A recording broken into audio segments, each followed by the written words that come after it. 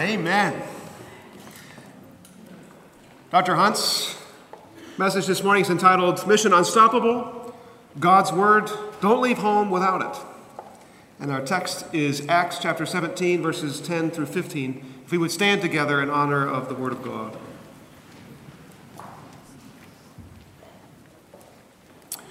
As soon as it was night, the brothers sent Paul and Silas away to Berea. On arriving there, they went to the Jewish synagogue. Now the Berean Jews were of more noble character than the Thessalonians, for they received the message with great eagerness and examined the scriptures every day to see if what Paul said was true. Many of the Jews believed, as did also a number of prominent Greek women and many Greek men. When the Jews in Thessalonica learned that Paul was preaching the word of God in Berea, they were there too, agitating the crowds and stirring them up. The brothers immediately sent Paul to the coast, but Silas and Timothy stayed at Berea. The men who escorted Paul brought him to Athens and then left with instructions for Silas and Timothy to join him as soon as possible. Though the grass withers, the flower fades, the word of our Lord remains forever. Please be seated. Amen. Thank you, Pastor Winans, for that fine reading of Scripture. In 1975, American Express launched one of the most successful advertising campaigns in modern history. In fact, it went on for about 20 years. And as it was originally featured, Carl Malden touted the value of Amex traveler's checks and later the Amex prepaid credit card. And of course, Malden used his tough, no-nonsense cop persona from his days on the TV show The Streets of San Francisco, and he would emphasize the dangers of traveling anywhere without their product, as well as the peace of mind that comes from knowing that you have your Amex in your pocket, sort of the precursor to today's commercial that asks, what's in your wallet? At the end of every commercial, it was always the same tagline, American Express, don't leave home without it. We are in the middle of a sermon series, Mission Unstoppable, examining the missionary journeys of the Apostle Paul in the book of Acts. We have examined the empowerment for mission, the discernment for mission, opposition to the mission. A couple of weeks ago, Pastor Bozeman led us through suffering while on mission. And then last week, Pastor Tweedy giving to the mission. This morning, what to bring with you on mission. In other words, out of all the things you could bring, might desire to bring, wish you could bring, sure would be nice to bring, this text focuses on what is essential to bring, what you would be wise to bring, must bring. And bottom line, when on mission, do not forget to bring your Bible. Don't go on mission without it. Acts 17 is not a tale of two, but three cities. Luke records three places that Paul and those who were traveling with him visit as part of what was known as his second missionary journey. And he's traveling on what was then known as the Ignatian Way. It was a road constructed in the 2nd century BC. It's part of an ancient freeway system, if you will. It was built by the Romans to link Rome in the west with its colonies in the east. And it covers what's today part of modern Albania, Greece, and Turkey. Originally, when it was built, it was 700 miles long, 20 foot wide. It was paved with large stone slabs. You can see a picture of that, a portion of it that still exists today. What's often missed, though, about this road, what's really quite cool or remarkable, if you will, is that the Romans built this road to move their armies around, to move equipment, to move merchandise all around the outer areas of the empire.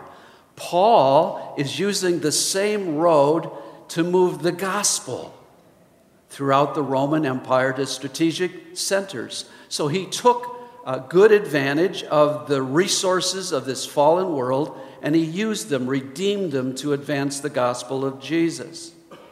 The text lets us know that the account begins in Thessalonica. Good news, some people believe, but for the most part, we're told that there were others that used their Rent-A-Mob app, and they just formed a social media lynch mob. And they threw the city into such turmoil that Paul and Silas had to sneak out of town under cover of darkness.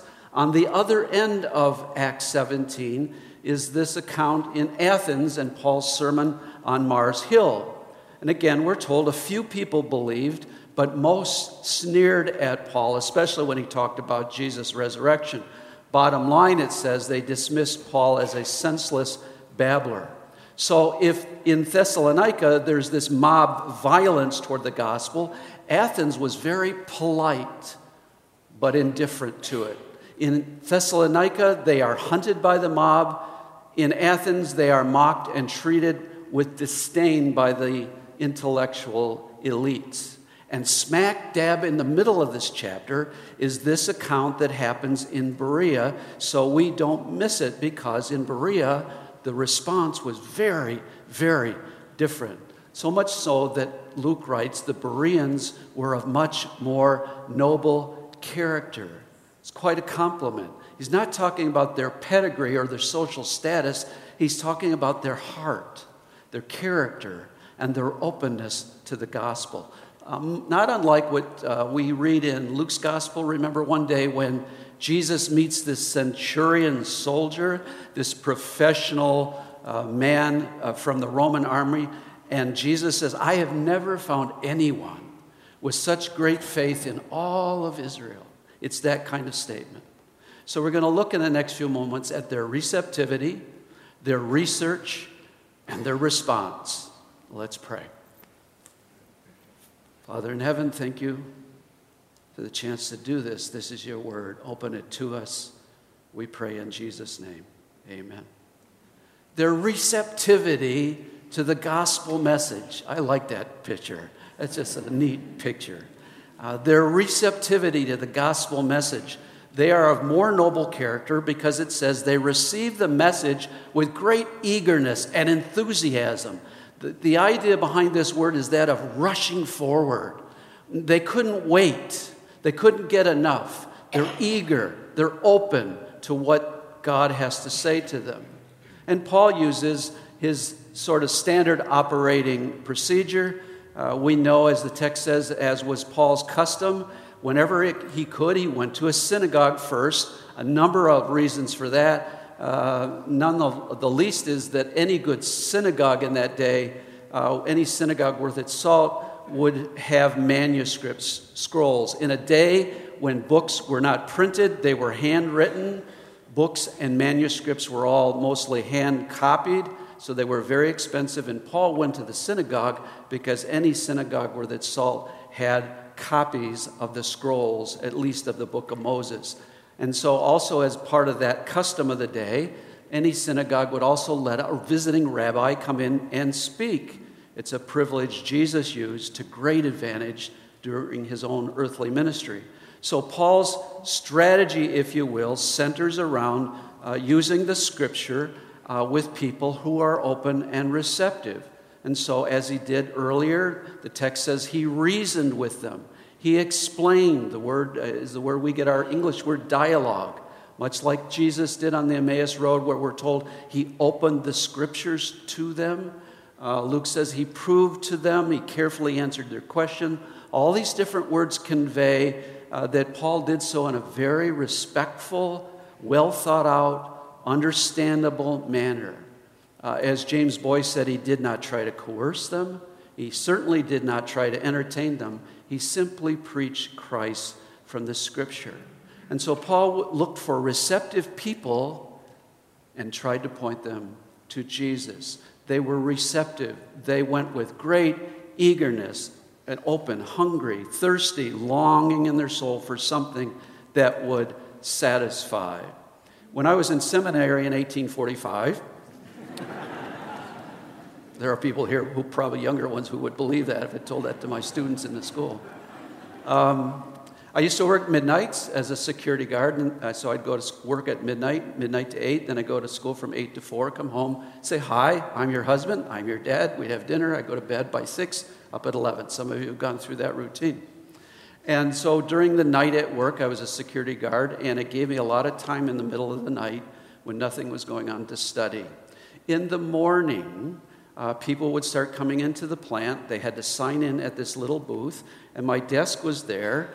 And one morning, because I had been working on my Hebrew, which, by the way, it's not a great strategy at 4 in the morning. You just cannot remember Hebrew verb forms in the middle of the night. At least I couldn't.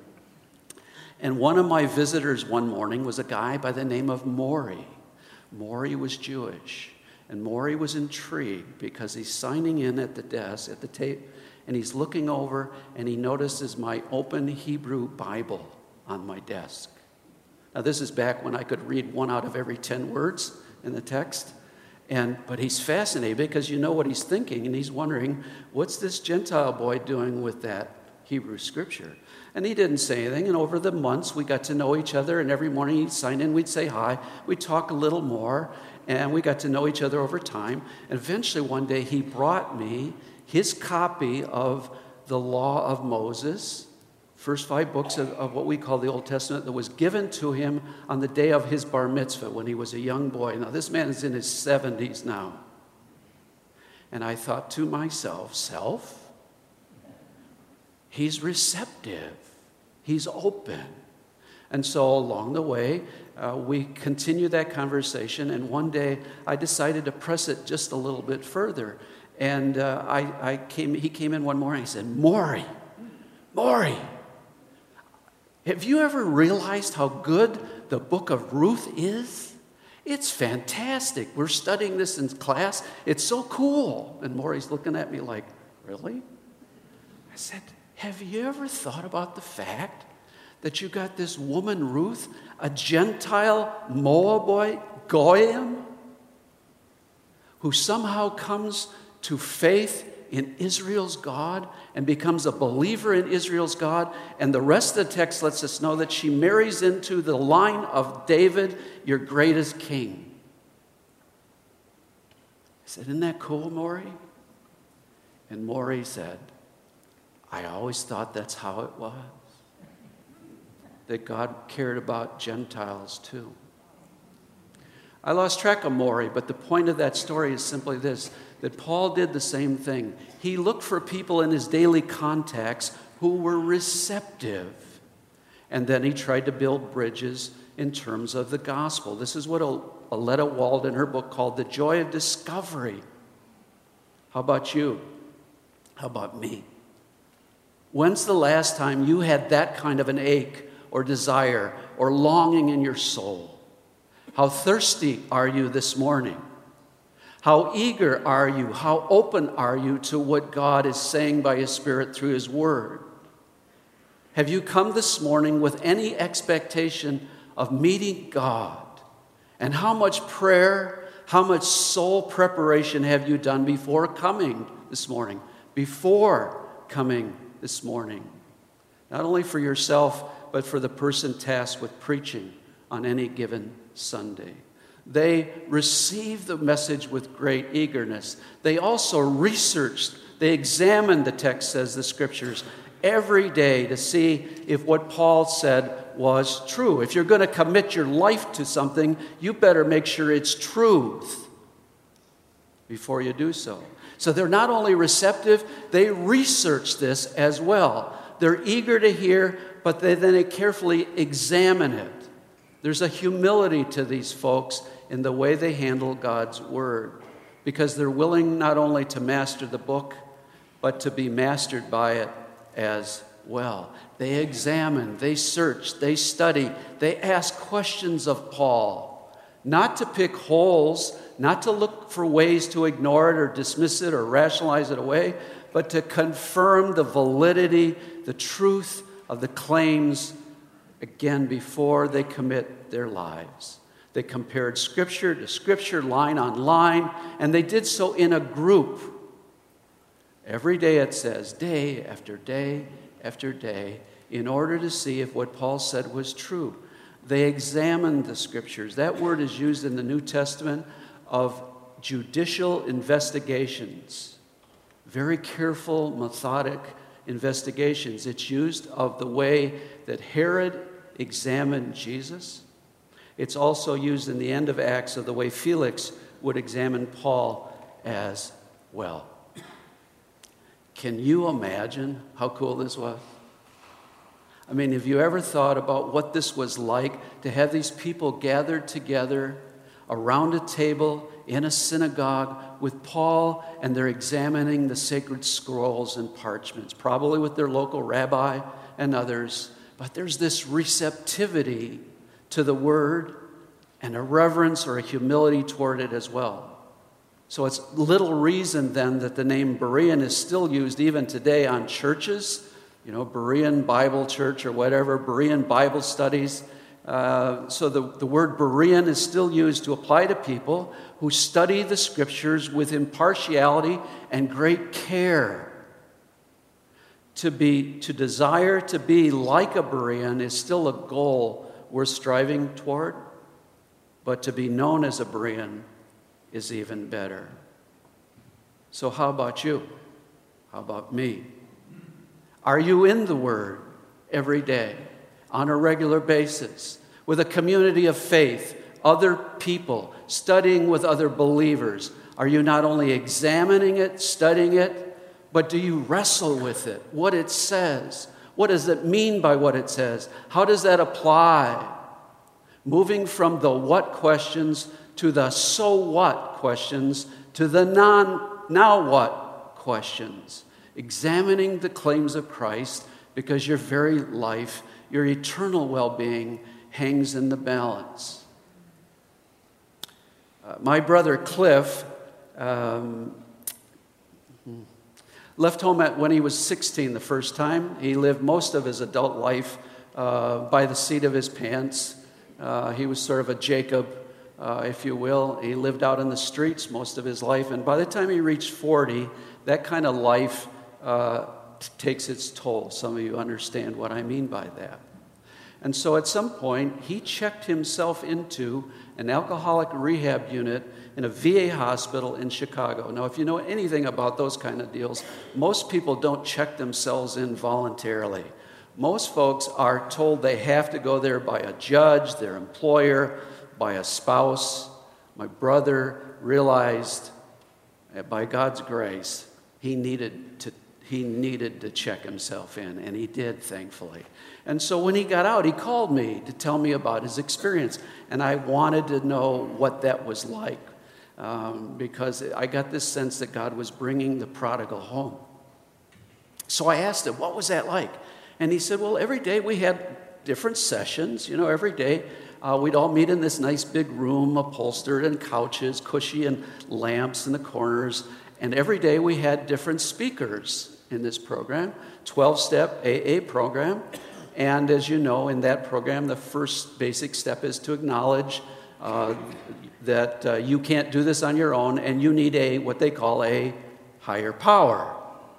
And so my brother is in the class, and I said, well, what was that like? He said, well, every day, and this is a paraphrase, it was sort of like different speakers. One day it would be like Jerry Falwell came in and taught the class, fire and brimstone and, hell and damnation. The next day, he said, it was sort of like having Bozo the Clown for your instructor,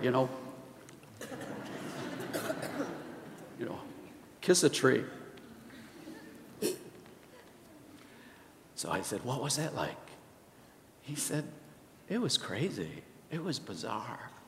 And at some point, the guy kept talking about the need for this higher power, and my brother asked the instructor, Bozo, he asked Bozo, that's not very nice, is it, of a pastor. He asked this man, so who's the higher power? The guy says, it just depends on you. Whatever helps you, whatever you'd like it to be, can be your higher power. My brother asked him, but isn't Jesus the higher power? That guy goes, well, if that works for you, yes, but for somebody else, it'll be something different. And my brother looks over in the corner, and there's a lamp with a lampshade. Now, you have to know the Hunts. Being a charm bomb is not part of our spiritual gifting set. And I can't tell you what my brother said because I still like to work and I don't plan on retiring yet. But this is a loose paraphrase. My brother looked at this guy and said, so you mean to tell me that lampshade could be my higher power? He says, yeah, if that works for you. And my brother looked at the man and said, you are a bigger fool than I am, although that's not what he said. Something about donkeys or something. You see, these people were not only, they were receptive to God's word. They opened it. They researched the word. They examined it to see if it was true. Because like my brother who came to realize because of God's grace, if you are going to give your very life and entrust your eternal well-being into something, it better be true. They were receptive. They researched it. And they also, their response, they received. They were open. And they opened themselves up to the word. And they responded in faith. It says many believed. In other words, unlike all these other places on either side, a whole host of people believed and came and responded to faith. So like the parable of the sower and the soils, God opens up their hearts. He plants seeds of faith in there. And in this town, in this synagogue on this day, God opens up a lot of hearts and the seed bears fruit. It landed in the hearts of many. And in fact, it goes on at the end of that verse 12 to say, and many Greek men, literally not a few. In other words, they were astounded at the number of men who responded. And so not only was a brand new church birthed on that day, but their men's ministry had a great start as well. And of course, more importantly, much like the Philippian jailer that we heard of a couple of weeks ago, in that day, if the husband came to faith in Christ, that meant then the entire household would follow suit and come to saving faith as well. And so to be known as a Berean was a testimony to Christ in that town and eventually around the world and down to our day. They were receptive to God's word, they researched God's word, and they responded to God's word by faith. Kent Hughes, a pastor, tells a story of a friend of his, in fact, a pastor friend of his. Typically, that's the only friends we have are other pastors. It's part of the weirdness of the profession. And he had a pastor friend who was at this nice restaurant one day. And the waitress came over to the table, and he struck up a conversation with her and came back and forth a few times. It was a slow day, apparently, but at the end of the meal, she came over, and he says, I want to ask you a question. He asked her, he said, have you made the wonderful discovery of knowing Christ personally? Isn't that a marvelous way to put that? You know, we ask people, would you like a root canal? He said, have you made the wonderful discovery of knowing Christ personally? And in the conversation, she indicated she had not. And then, of course, she started making excuses, which is the normal way this works. She said she couldn't get to church on Sunday because she worked, which in fact was true. But she said she also had a hard time because she didn't have a Bible in her own language, and she was Romanian. And so after a little while, the pastor was going to give her a tract called or entitled The 4 Steps for Peace with God. But he reached in his pocket and discovered he didn't have one with him. So he took out a napkin and he wrote out the 4 steps to finding peace with God on that napkin. He gave it to her, paid his bill, went on his way, and after he left the restaurant, looked up and bought a Romanian translation of the Bible. Then he made sure he got it to the restaurant and gave it to her. Some months later, he comes back to the restaurant for a meal. She sees him coming in the door. She waves at him. She makes a beeline for his table, and she thanks him for the Bible. She lets him know she's been reading it from cover to cover. In fact, she says, some nights I just stay up all night long reading my Bible, and better than that, she said, I've come to know Christ as my Savior. Then she pulls out the napkin out of her pocket, and it's all tattered up. It's all in shreds. And she said, would you take another napkin, please, and put those 4 steps on it for me? I've shown this napkin to so many people, it's falling apart. You see, the Word of God had just turned another life upside down. being receptive to it, researching it, and responding to it. Planning on going on a mission for God anytime soon? Well, here's a news flash. If you're a Christian, you already are on mission for Christ, whether we realize it or not. So whatever you're going to do, whatever you're going to take with you, remember one essential truth, to remember your Bible, and don't ever leave home, don't ever go on mission without it. And who knows? You might even hear Jesus say, "Well done, my good and faithful Berean." Let's pray. Father in heaven, thank you for your goodness in giving as a gift this day and this time, this place, your word and the opportunity